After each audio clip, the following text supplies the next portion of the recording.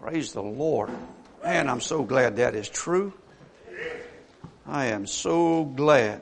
Thank God. You know, I went to Him this morning, and when I did, I went to a throne. A throne of grace. Thank God. Spurgeon said, thank God it wasn't a throne of justice, but rather a throne of grace that I approached this morning. What a blessing that was. And He was on that throne. Praise the Lord. Amen. Please turn in your Bibles this morning to the book of Mark. To the book of Mark. Thank you for those good worship songs this morning, brother. Help my heart. Mark chapter number 7. I want to welcome the Bard family here this morning. This is Shiloh's mother and father and siblings. We're glad to have you with us in the service today. And we're praying for you and your family. And Brother Nathan, I hadn't seen you since I saw you in Australia. It's good to see you here this morning, brother. Bless you. Mark chapter number 7.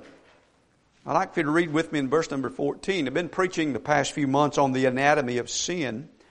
And this morning we're going to look at what we call the heart of the matter. The heart of the matter. In Mark chapter number 7.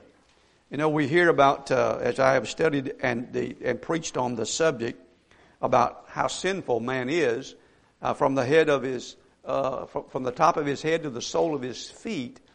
The Bible says in the book of Isaiah, he's like a putrefying sore. He's so full of sin until God saves him and changes him and gives him a new heart and imputes to him the righteousness of God. So we have to deal with these members that we have, the tongue and the eye gate and the ear gate. But you know, as I was studying this particular subject, man, this subject is so huge when we start talking about the heart of man. Do you realize that there are 765 verses in your King James Bible on the subject of the heart? And I have looked at most of those this week. You can imagine how much time I have spent on this message, and to narrow it down to 45 minutes is going to be tough, but I'm going to do my very best. But I do want you to understand, I see the heart being very similar to, you know, in the old days when they would build these huge, and they're still there, these huge castles, like in Scotland. And usually around those castles, they would then dig a moat, and then they would put up a large barrier or you might say a wall around that moat, and there'd be gates along that wall. And well, I liken those gates like the ear gate and like the eye gate. And once they opened those doors, then someone could, once they were allowed to come in, then they had access to what I call the castle, which is really the heart of man. And there in that castle is where the heart is going to make the decision if it's going to send that back out the eye gate, back out the ear gate, or if it's going to let it stay in the castle. And so when you look in Mark chapter number 7, let's read carefully here what Jesus had to say about the heart of man. Okay? Then we're going to just take a short chronological study through the Scriptures about the heart. I hope I can help you today. I really want to. Mark chapter 7, verse number 14. These are powerful words by our Savior.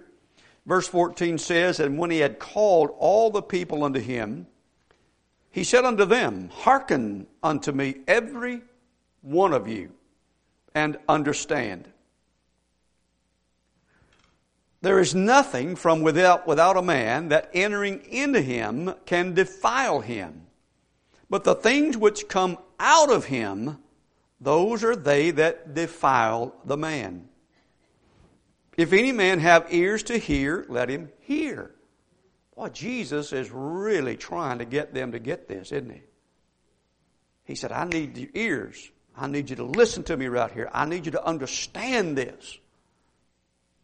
In verse 17 he says, "And when He was entered into the house from the people, His disciples asked Him concerning the parable. He said unto them, Are ye so without understanding also?" I mean, it's like He's chewing on them just a little bit and chiding on them just a little bit. He said, "Do you not perceive that whatsoever thing from without entereth into the man, it cannot defile him, because it entereth into his heart, because it entereth not into his heart, but into the belly, and goeth out into the draught, purging all meats. And he said, that which cometh out of the man, that defileth the man. For from within, out of the heart of man, proceed evil thoughts, adulteries, fornications, murders, thefts, covetousness, wickedness, deceit, lasciviousness, an evil eye, blasphemy, pride, foolishness. All these evil things come from within and defile the man. I came across an excellent quote concerning the heart of man, because you'll find, as I have studied this diligently this week, it's very difficult for me to separate. Man's a mystery to me, how God has made him up. How that the mind and the heart are connected. Many times the Bible refers to the thoughts of the heart and the imaginations of the heart. It's very difficult to separate the heart and the mind, and yet there are times when the Scriptures appear to do so. Very similar to the soul and the spirit of a man. Well, sometimes they seem to be one, and then there are times when the Scriptures separate them. And the Word of God is so powerful that it can discern the thoughts and the intents of the heart of an individual. This quote said, in the Bible, the heart is the very source of his conscience, of his intelligence, his free personality, the place of his decisive choices. I know that sometimes you think about just the brain doing that, but the Lord looks upon the heart. It doesn't say that He looks upon the brain. It says He looks upon the heart of man. The decisive choices, the place where, according to Romans chapter number 2, inside the chambers of this heart, and again, you got to kind of get away from your mindset that he's talking about an organ. We tend to think of an organ when I say heart. And yet that is what it is at times. But at the same time, if you had a heart transplant, does it mean then that God takes the consciousness and the thoughts and the imaginations of that individual and then transplants them into you? Can't be done. There's something invisible, mysterious, not imaginary, that's inside the heart of a man. It's the control tower of the gates that we're talking about. The eye gate, the ear gate, the tongue gate. It's the control tower. It's the castle that's inside the walls. And it's you. It's the real you. That's what we're talking about, the heart. And he said, inside that heart is the unwritten law of God. And the mysterious actions of God take place inside that castle. We're talking about the unwritten law of God. We'll prove that in just a moment. But I need you right now to turn with me to the book of Genesis, if you will. Chapter 7, right here where we are. First of all, let me say this. Would you agree with me that God desires a pure heart? And a heart that is purposed, that would love Him and obey Him? Man can deceive another man. But God cannot be deceived about your heart. And He can determine and see what is in your heart with perfect precision. Now, I've had my heart checked many times over the years with machines. One machine can do a certain stage, but another one can go in there and just take minute details of the heart. They can take a tube and put it in your leg and go up into your heart and take pictures of what you can be laying on the table, and you can see what's inside the organ of your heart, see what's going on. I mean, it's really amazing.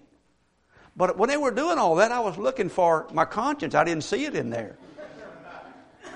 And now don't say you ain't got one. I know how you guys think. Don't think like that. But I'm saying that God, in His Word, examines the heart. And He can see, look over in chapter 7, verse number 6, Jesus is talking to these hypocrites, these Pharisees. And you'll notice the last part of that verse, He's talking and calls them hypocrites. He says, this people honoreth me with their lips, but their heart is far from me. See, your brain can tell your lips what to do, and your heart not even be in what your lips are saying. You see what I'm saying? And so God wants your heart. And if your heart is toward Him, then it can affect the brain, the thought life, and what you listen to, what you say, and what you do. God is after men's hearts. That is a real you, where that castle is. And so I want you to think about this. Now let's go to the book of Genesis real quick. Look in chapter number 6. I need to move swiftly here so we can get to the New Testament. I want to leave you some practical things that will help you about your heart. Now, I want you to think about it. If He has our heart, whatever may pass through the other gates can be rejected and sent back out if it's not good. I've heard some things and I said, that's not going to stay with me. That's out of here. You ever had thoughts, fleeting thoughts come into your mind and heart and you said, I'm not going to own that. You're out of here. You know, it's sort of like if I'm in my office and I've got the window up and this big black bird flies in the window. Now I got a choice. I can chase that black bird out the window and close the window, or I can leave the window open, let the bird stay, and before long here comes another bird, and then my heart is defiled. You understand the illustration there? And so you have to get those birds out and close the window into your heart. People use this excuse all the time. They say, well, God knows my heart. You don't have a clue what you're saying. You don't know your heart. You don't know it. Your heart is the most deceitful thing in this room. You don't know your heart. Yeah, well, I just follow my heart. Well, you're a fool then. Unless that heart's been regenerated and indwelt by the Holy Spirit, you're a fool to follow your heart. And I'm simply saying here that God looks upon a man's heart. Look what He says over here in the book of Genesis. I want you to consider how that the adversary, Satan, knew how to get to Eve. He knew which gates to go in to get to her heart. He went in through the ear gate and then appealed to the eye gate. She had a choice. She could have sent that away, but she meditated on it. She thought about it. She was deceived. She believed what he had to say, that it would be better to take this route than to love God and trust Him. She made that decision. And then Adam had to make a decision. He was not deceived. He made a choice. He loved Eve more than he loved God. And made a decision.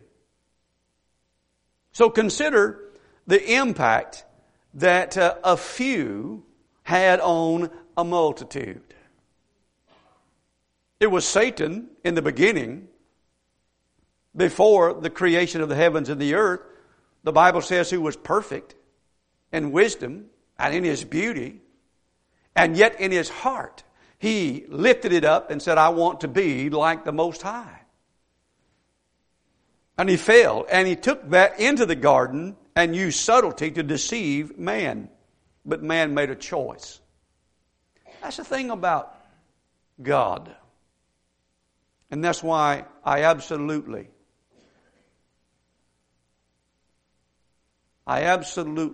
oppose with all my heart Calvinism. For it takes away really the very heart of this message. That God's given man a heart and God's given man freedom to make choices. God wants not robots, but He wants free will hearts to look to Him and to call upon Him. That's what God wants. I don't see how it even interests God to make something and then make them their choices for them to love Him. I don't see anything in that. But I want you to notice in Genesis 6 that when man fell, the depravity of man is a reality. The total depravity of man, unable to respond to God, I think is a heresy. But I notice in Genesis chapter 6 and verse number 5, notice this. And God saw that the wickedness of man was great in the earth, and that every imagination of the thoughts of his heart was only evil continually. That's pretty depraved, isn't it? But I want you to see how that the Bible, and listen, there's the law first mentioned here. That's where God connects the imagination and the thoughts and the heart together. Verse 6 says, and it repented the Lord that He had made man on the earth, and it grieved Him at His heart. God have a heart? The Bible says He does. And He said in verse number 7 that He was going to destroy man. But you see, again here now, where that man's heart begins to move away from God. And from this point forward, God destroys man. And when you get over to chapter number 8, you see how his delinquent children reveal their depravity and how that it's even passed on.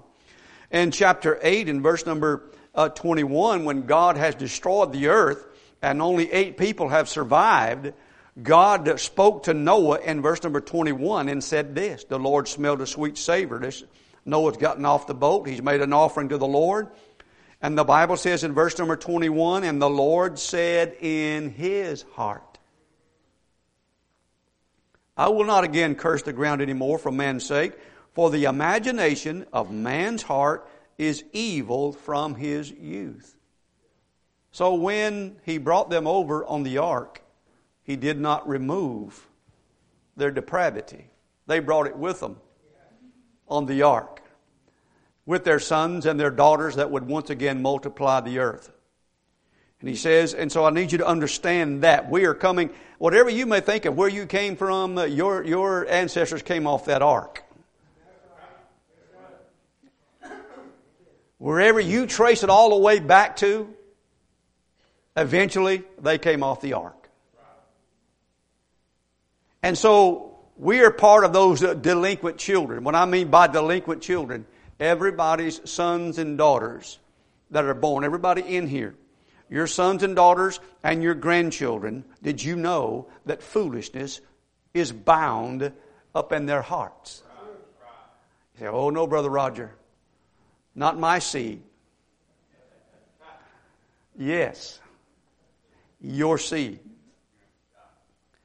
Foolishness is bound in the heart of a child. So when we are born, we're born very foolish. And as a matter of fact, Ephesians 2 says we are by nature the children of wrath. We have in us a spirit of disobedience. So what does God do here now after these folks get off the ark and He tells them, hey, listen, I need y'all to scatter and y'all want y'all to be fruitful and multiply. And so they made up their minds, well, we're not going to do that. We're going to stay here. We're going to build us a city. We're going to build us a monument. We're going to build us something all the way to heaven. In chapter number 11, there's interesting statements here. Verse number 1 says, at that time the whole earth was of one language and of one speech. You agree? You agree with what you're reading so far? And so they decided, nope, we're not going to scatter. We're not going to go. We're going to stay right here and build us a tower that'll reach up into heaven and make us a name. Verse 5, and the Lord came down to see the city and the tower with the children of men builded.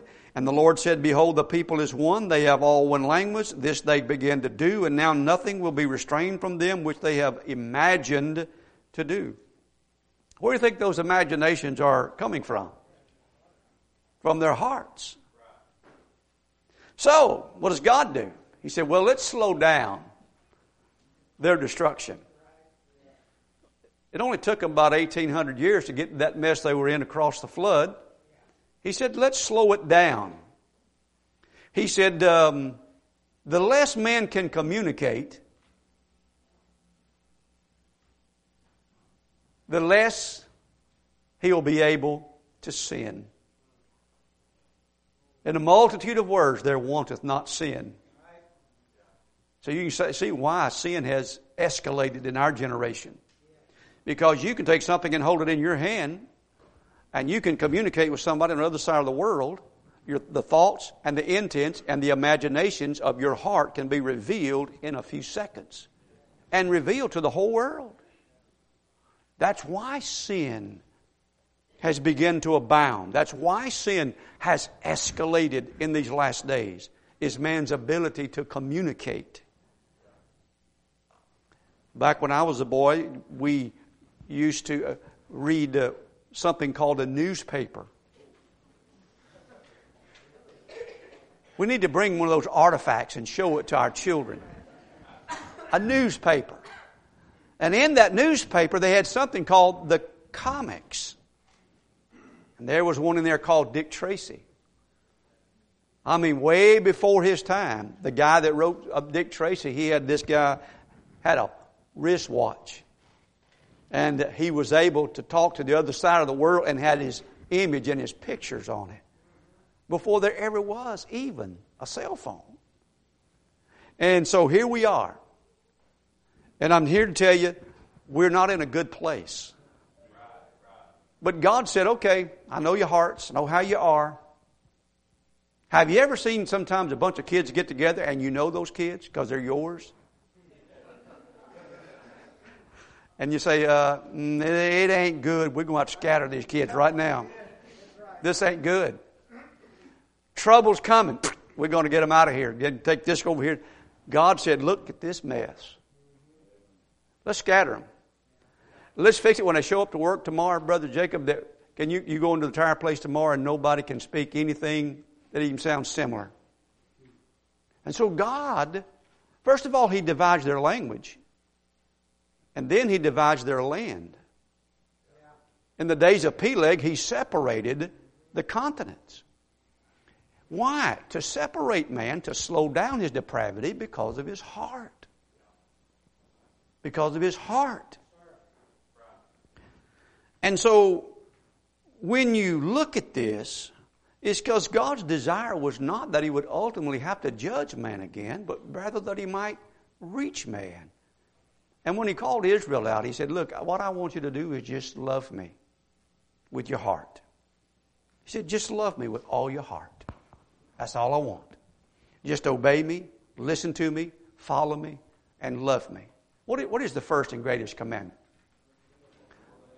Love the Lord thy God with all thy heart. Because if God has your heart, He's got all the other stuff. He's got all the other stuff.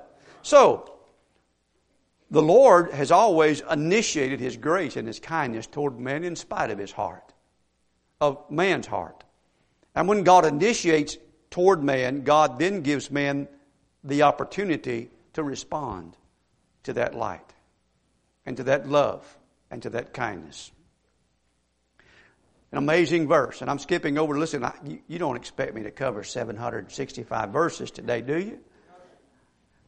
Thank you, brother. One of the amazing verses in the Bible about the heart is when Israel got set up and when He was dealing with them, He came to one of the kings of Israel and said this. This reveals God and His nature. He said, the eyes of the Lord run to and fro.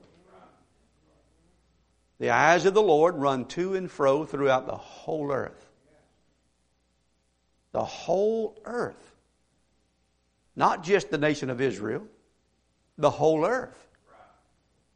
He says, to show Himself strong in the behalf of them whose heart is perfect toward Him. And this is one of the amazing things about the hand of God. God looks upon the heart. We look on the outside. Have you ever made the statement, Because you observed somebody's attitude and actions and said, well, his heart's not in it. His heart's just not in it. Now that can be true about his work. That means you're really not motivated, are you? You're not going the extra mile. There's no energy there, but you do your duty.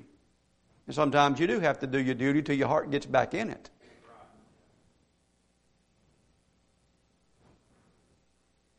Sometimes that occurs in a marriage. You don't bail out of a marriage because your heart is no longer in it. You work at it until your heart gets back in it. That's what you do. And so the Lord wants my heart to be engaged with Him. I want you to think about the very heart of the message of the gospel. I want you to turn with me to the New Testament for just a moment, to Romans chapter number 10. Romans chapter number 10. I want you to think about how He initiated His love toward us, in that while we were yet sinners, Christ died for us. And now the Bible says that how can a person know that? And how can they respond to that unless they hear that?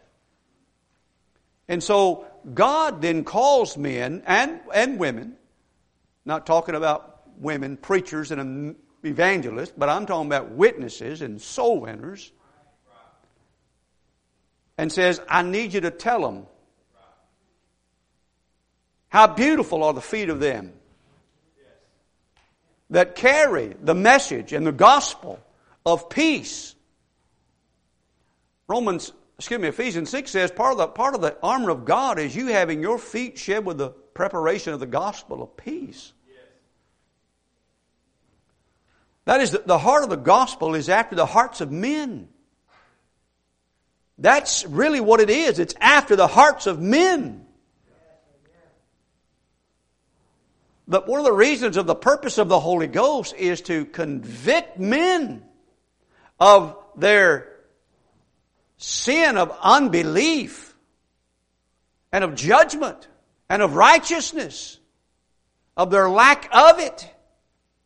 And so when the gospel comes and somebody tells us about God and tells us about Jesus Christ and tells us about what the Bible says about us and how we are sinful, and if our heart is true, meaning if we have some good soil, that we haven't hammered the heart to where it no longer works correctly, that we've deceived ourselves and everybody else around us, if there's still some sincerity and integrity to it, when the soil then has that seed planted in it, and it responds to that light, it's amazing to me what God can do to the heart and to change that man and to help him and to make him a new creature.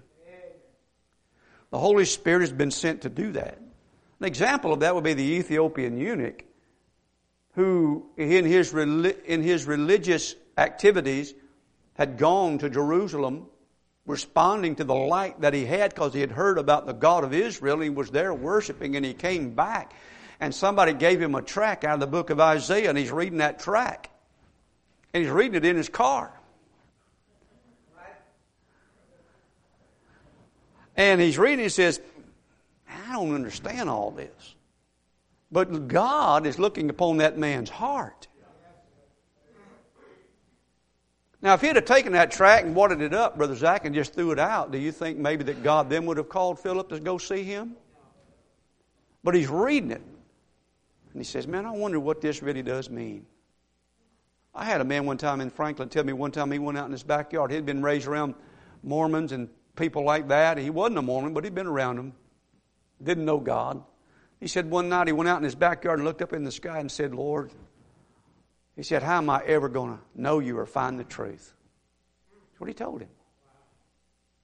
And it wasn't long, he was managing a Sonic. It wasn't long to one of the guys in our church, he delivered bread for like Wonder Bread, one of them places. And he was delivering the buns there.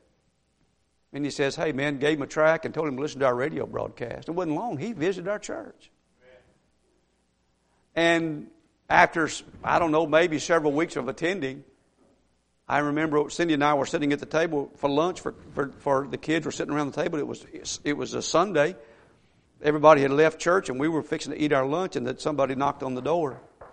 And he's standing there at the door and his lips quivering. And he's asking, he's wanting to know, if he could be saved. And so after he got saved, he said, do you think the Lord knew that this was going to happen? And I said, well, let me just say you didn't sneak up on him today, all right? You didn't sneak up on him today. But I'm saying that when God looks upon the heart of a man, do you know the book of Jeremiah says that God tries the reins of the heart? To see which way a man wants to go. Do you know that? Do you know if there's a man in New Guinea and he's looking up in the creation and he's saying, man, I wonder. Whoever you are, you're great, but how can I ever know you? Do you think God sees that heart? Do you think God cares enough about that heart that He might even call a missionary who stumbles his way through deputation and finds his way to the backside of a mountain, and there's a guy right there that is interested in hearing the gospel? You think God knows that?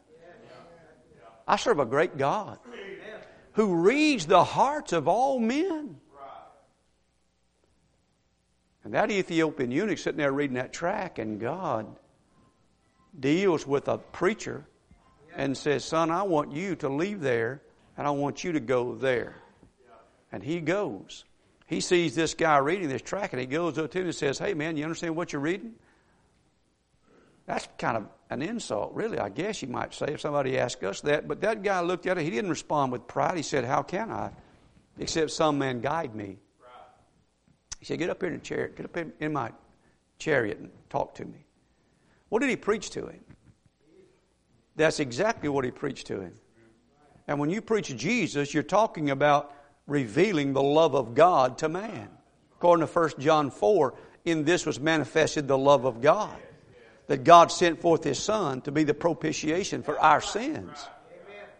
God is love. And there he preached to him Christ. And then he said, well, what hinders me from being baptized? And that's a great question. What hinders me from being baptized? After he heard the message, what is hindering me from getting baptized? What a great answer he gave him. He said, if thou believest with all thine heart, with all thine heart. That's why it's dangerous to get somebody to simply repeat a prayer so that you can say that you led somebody to Christ when their heart is not in what you're doing. God is after their heart. Now let's look at Romans 10 real quick and I'll show you what I mean by that. Okay? Are y'all still with me? Okay. Good. Because I ain't going nowhere. I hope you'll stay put for just a few more minutes. Romans chapter number 10. Notice this is so powerful and so important as God looks upon the heart. And I think too that our hearts need to be right about this matter in caring about the souls of men. We saw that in Brother Carl Miller last Sunday morning. Man, we saw a man whose heart was after sinners. What a blessing he was. Verse 1, brethren, my heart's desire and prayer to God for Israel is that they might be saved. My question for you is, could you take that word Israel out, Brother Brad, and put somebody's name there? Could you put a person's name right there that you're praying for? Verse 2, I bear them record. They have a zeal of God, but not according to knowledge. They being ignorant of God's righteousness, going about to establish their own righteousness, have not submitted themselves unto the righteousness of God. That's a proud heart.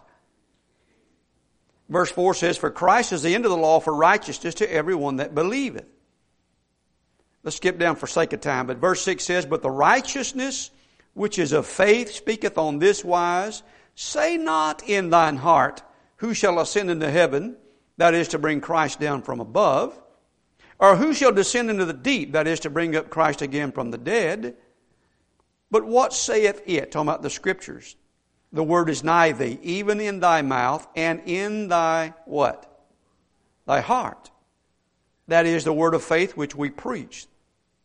That if thou shalt confess with thy mouth the Lord Jesus, there's one of the gates, and shalt believe in thine heart, there's the castle, that God hath raised him from the dead, thou shalt be saved. Did you know that if you'll open your ear gate and let the Word of God come into your castle, and you call upon the name of the Lord, that God will go past all those other gates to come to live inside your castle. And he says in verse 9, he said, thou shalt be saved. Verse 10, for with the heart of man, for with the heart man believeth unto righteousness. Can the heart believe? Yes, it can. With the heart man believeth. Have you ever said to anybody, I believe that with all my heart? You ever said that before? I believe that with all my heart. You were saying with all your might, with all your being, with all your mind, with all your will, with everything that's in you, you say, I believe that. It's like you've committed yourself to that. And he said, with the heart man believeth unto righteousness, and with the mouth confession is made unto salvation. That's an amazing passage of Scripture. And when God does this into a person's heart, this is again, I don't mean to overstate this phrase about being amazing. But according to Galatians chapter number 4, around verse number 6, when you do this, God saves you, grants you the power to become a child of God. Because you believed on Him with all your heart. Okay? Now, Brother Peyton, when that happens, the Bible says in Galatians 4, verse number 6, because you are sons, God has sent forth His Spirit into your hearts. So that's the castle. He comes to live inside the castle. Now that you're a born-again child of God, He now comes inside. Now He's there to help you with the control tower. With the eye gate, the ear gate, the tongue gate. He's there to help you control all of those, of what comes in and what goes out. He's there inside of you to help you, to rearrange the furniture inside that castle and what needs to leave. And so this morning, to you as a child of God, if you're not a child of God and you're watching, or if you're in prison and you're listening to this and you've never given your heart to Christ, today would be a great day for you to open up your heart and say, God, with all my heart, I believe that Jesus Christ came to die for me. And with all my heart, I believe the record you have left of your Son, that you raised Him from the dead for my justification. I call upon Thee to save me from my sins, for I cannot do this on my own. And as a child of God now, what God wants from me, where is it? Here's point A. Now He saved me and changed my heart. Where does He want to take me? What does He want to do with that heart? Well, according to what Paul wrote to Timothy, he said the end of the commandment. Meaning, where we want to go from here to here. The end. The goal. The goal is that there might be in you charity out of a pure heart. So, when He saved you, according to Romans chapter 5, around verse 4 and 5, He says, He shed abroad in your heart the love of God by the power of the Holy Ghost. Now He's got to work on that heart to change you, that control tower, so that when people bump into you, they see the love of God in you and coming out of you. Charity out of a pure heart. Well, the problem is, my heart gets crusty. Is yours?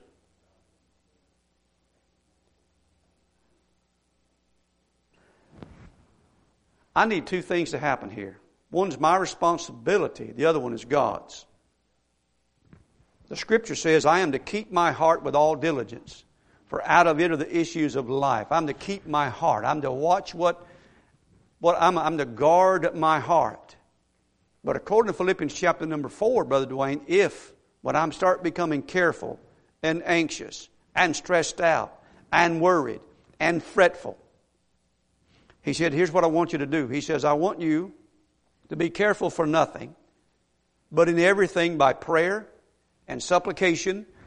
Prayer is for me praying for my needs. Supplication is me praying for your needs.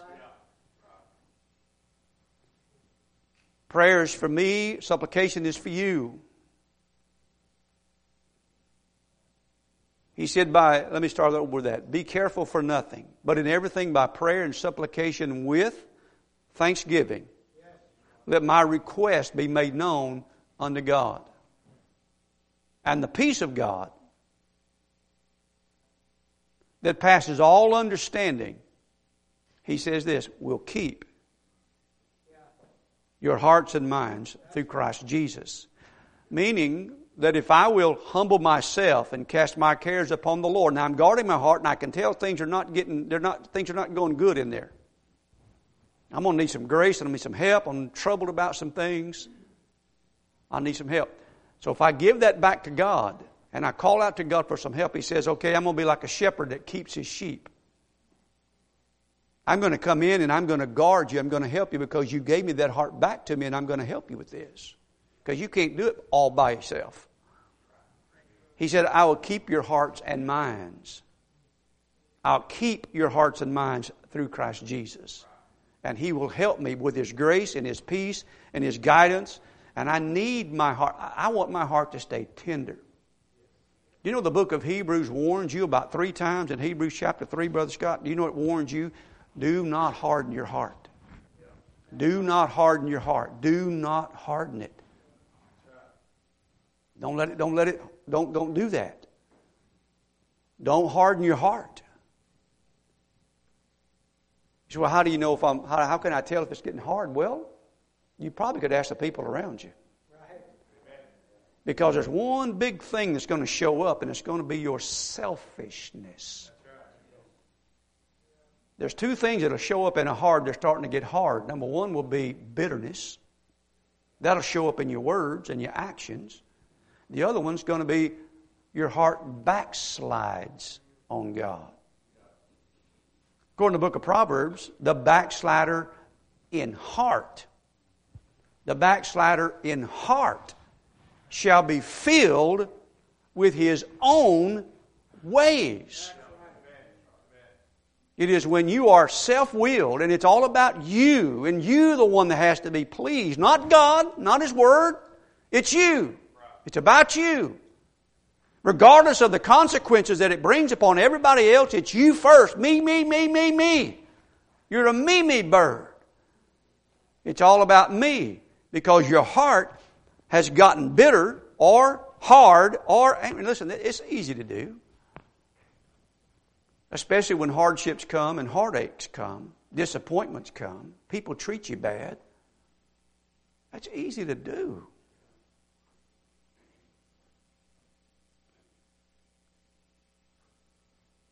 Sometimes your physical heart's going to give you some trouble, and you can sense that there's something wrong with it, so you go and have somebody else try to check it out and fix it. Sometimes you're not even aware that there's some issues, but you're humble enough to allow somebody to check it out anyhow, and then they find the problem that there's. Are you aware that this is going on? It's good. That's why the Bible says, this is so important, and I want to help you so much. I want you to turn to one more passage. We'll go to the house. Turn to Psalm 73 real quick.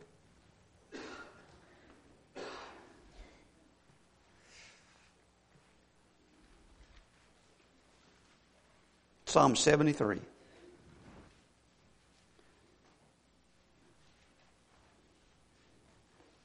When you start to doubt the Word of God, the love of God, the providence of God, you begin to harden your heart, you'll begin to drift. And you won't even know it. You won't even be aware that you're slipping. But it'll show up. It'll show up. You're going to miss some great blessings if you let that heart get hard. You won't be able to go into that land of victory. Because you no longer mix faith with what you hear. That heart's got to stay tender. Somebody said you had to have hide like an alligator and a heart like a lamb. Hide like an alligator. Heart like a lamb. The people that hurt you the most will probably be the people that know you the best. Probably the people that you go to church with. Might even be the people you go home with. It won't always be the guy at work. It'll be the people you know.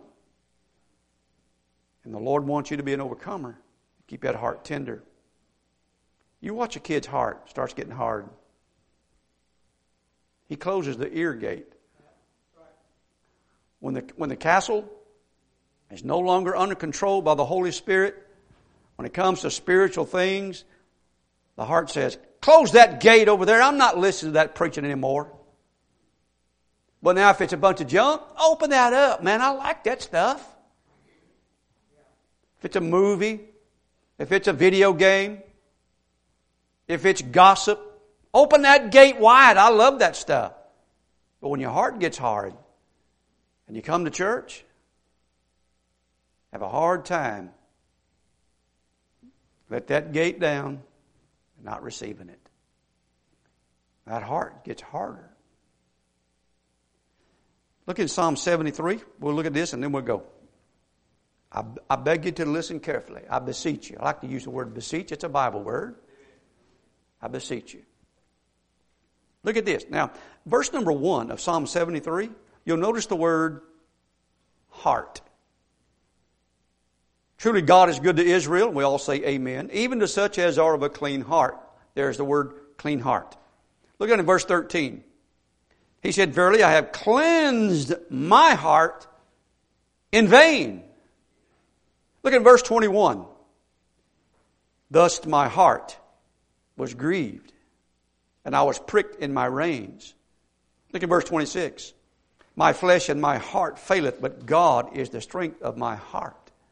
Well, something happened here to this guy.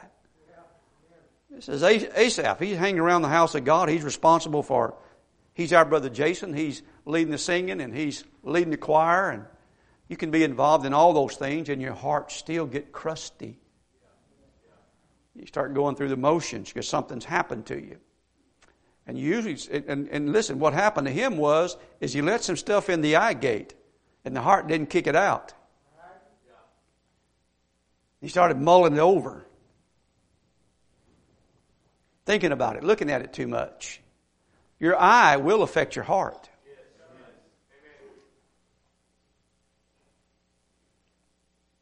Look what he said. You'll notice, boy, this is good. Truly God is good to Israel, even to such of a clean heart. But as for me, my feet were almost gone. My steps had well nigh slipped. Now his feet were still there. But then they're in slippery places. Why? Because in verse number 3, he became envious. Which means he was ungrateful for what he had. Dissatisfied and discontent with where he was. And didn't feel like God was being fair.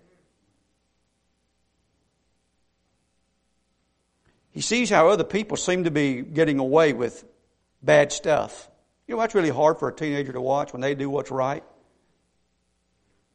And it seems like that they're having a hard time, and then they see other kids doing stupid stuff and sinful stuff, and it seems like they get away with it.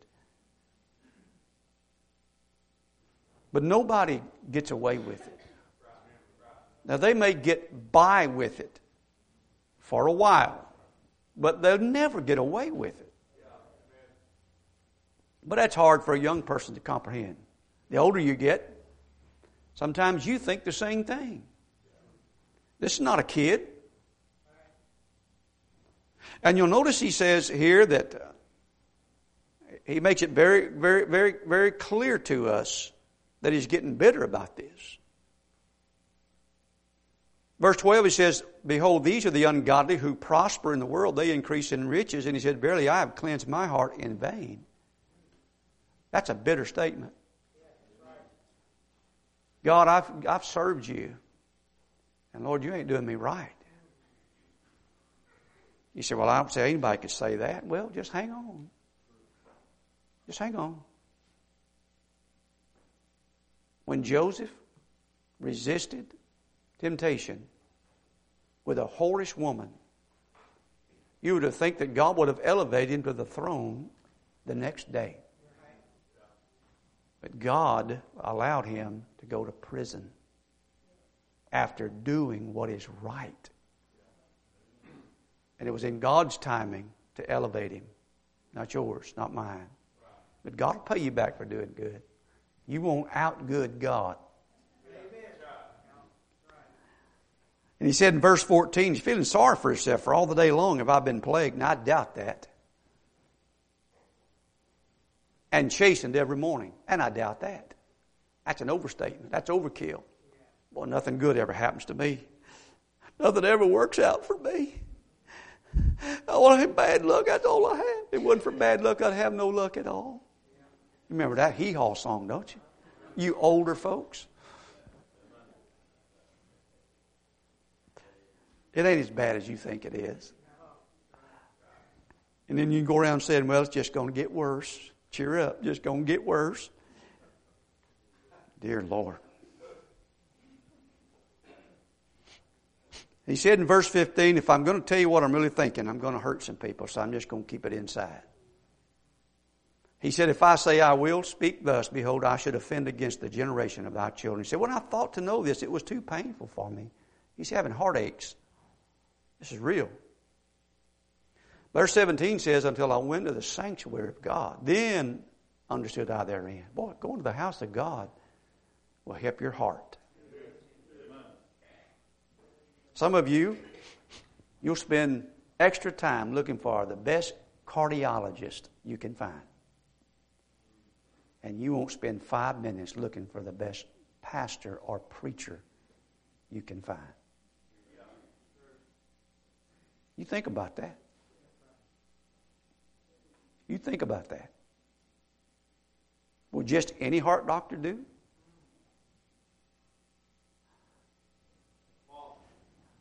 Look at this. He said in verse number 31, he said, Lord, in verse number 20, he says, man, I was like in a dream. And man, it's like, God, you just slapped me and I woke up.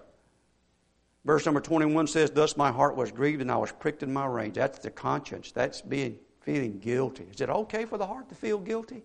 Is it all right for the heart to condemn itself? I hope mine never stops. Verse 22 says, so foolish was I and ignorant I was as a beast before thee. Lord, he said, I'm just an idiot. So he gets right with God. He said in verse number 25, he says, whom have I in heaven but thee? Verse 26, my flesh and my heart faileth. But God is the strength of my heart and my portion. And you'll notice in verse 28, but it is good for me to do what? To draw near to God. This morning, some of you need to draw nigh to God. I need God to fix my heart. Now listen, the psalmist said, Brother Stout, he said, my heart is fixed. My heart is fixed in the things of God. But sometimes it needs fixing again. Now listen, this will help you. You say, well, how can I? It was David that got right with God, and he said, Lord, create in me a clean heart. Man, I just need God sometime to wash me and cleanse me and forgive me and renew my heart. So how do you maintain this? I've told you before and I'll tell you again. Give God the first part of every day. Give it to Him. Spend some time with Him in the morning. It tenderizes the heart. Give Him the first day of the week. Commit yourself. So even if your heart's not in it, go anyway, and God will fix that heart. Give Him the first thought of every major decision that you make. And get some people in your life who call on the Lord out of a pure heart, whose heart is in it. I'm not looking to ask somebody to pray for me whose heart is not in it. I got some good men and women in this congregation that I can call up because I know their heart's in this thing. Amen? Their heart's in it. Is your heart in it? Let's stand together, please. Let's bow our heads for just a moment. Cindy, would you please come to the piano for just a second? If you draw nigh to God, He'll draw nigh to you. Lord, help me. Father, in Jesus' name, I ask you this morning to help your children. Thank you, Lord, for the liberty. But, Lord, most of all, I pray that the Word of God would find a place in our hearts and minds, our spirits. That our hearts would not be bitter nor backslidden, but rather burdened for others and for your will. In Jesus' name. Our heads bowed. Would you come?